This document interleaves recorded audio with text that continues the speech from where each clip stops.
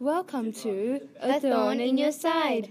I'm Emma. And I'm Benati. This episode is all about the heartwarming tale of Beauty and the Beast. We will be comparing and contrasting two different versions of her story. The first, written by 1700s writer Gabrielle Suzanne by Dot de Villeneuve, which is the original story of Beauty and the Beast, and a modernized version quite recently written by Nikita Gill in 2018.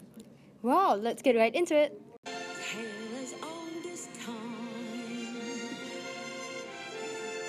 Let's talk about Beauty. Was she always such a brave and loving girl?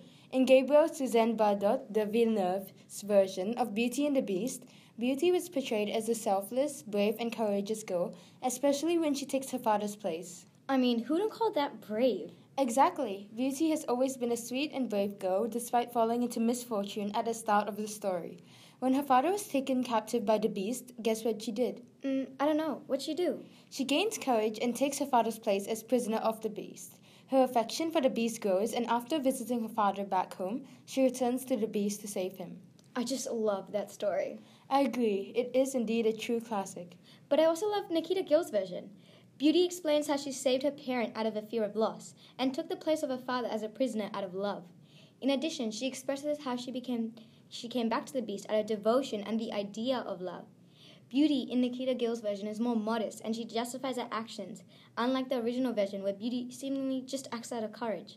I mean, either way, Beauty shared a strong bond with her father and the Beast. Definitely. I mean, the fact that she sacrifices her happiness for theirs is truly admirable. Well, enough about Beauty. Do you want to know an interesting fact?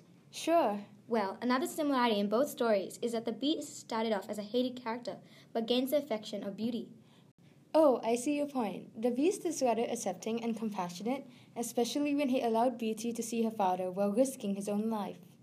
That is true. However, I wonder what inspired Nikita Gill to gain that particular interpretation of how Beauty should be portrayed. I mean, both authors grew up in different eras.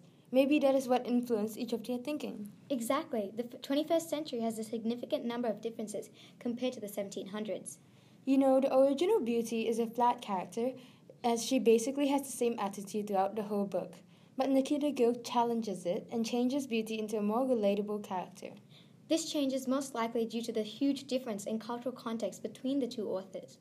Yes, whilst Gabrielle lived in France, at a point where artistic and architectural aspects were only just growing, Nikita Gill, well, her pieces were written at a more modern time. Totally. I mean, feminism has become such a huge part of our society. Women have become independent, take stands, vote, which in Gabrielle's time was considered to be incredibly wrong. The fact that Gabrielle wrote Beauty and the Beast was amazing, and the fact that she wrote this in a time where common people remained largely illiterate and publishing books had only just begun to grow. Truly amazing. And Nikita Gill, when she wrote the book, this was around the time of the growing Me Too challenge campaign against sexual harassment, and when 2/3 of Australia voted for marriage equality. But the thing is, Nikita grew up in India. Oh. Now, there most people are expected to take up office jobs. Girls there are often subject to rape, emotional and physical harassment, and girls there are subject to something called eve teasing. Eve teasing? Yes, its exact definition. The making of unwanted sexual remarks or advances by a man to a woman in a public place. Oh, that's horrible. It is incredibly wrong. The author's experiences just transform Beauty into a much more influential character. In fact, in the original, it presents Beauty to be an outcast, showing the stark differences of her compared to her sisters. Whilst her sisters, and I quote, all loaded their father for commission for jewels and dresses that would have cost a fortune to buy, whilst Beauty only asked for a rose. But that small rose cost them a great price. It did, and introduces us to the first message presented in the original story, with what I believe to be the most powerful quote in the book. Little you know what this rose has cost. That truly is a powerful quote. In Nikita Gill's version, she ends her poem with a quote that highlights the message she wants to get across. You do not have to be good to be brave. You just need to unfold your heart and recognize where you stand and who you are. That's so inspiring, but Benati, we're getting away from the main message. Oh, what's that? To not judge people solely on appearances. Of course. In Beauty and Bravery, Nikita states, we do not abandon those who truly accept us for who we are. She puts aside the beast's appearance and falls in love with what's truly inside.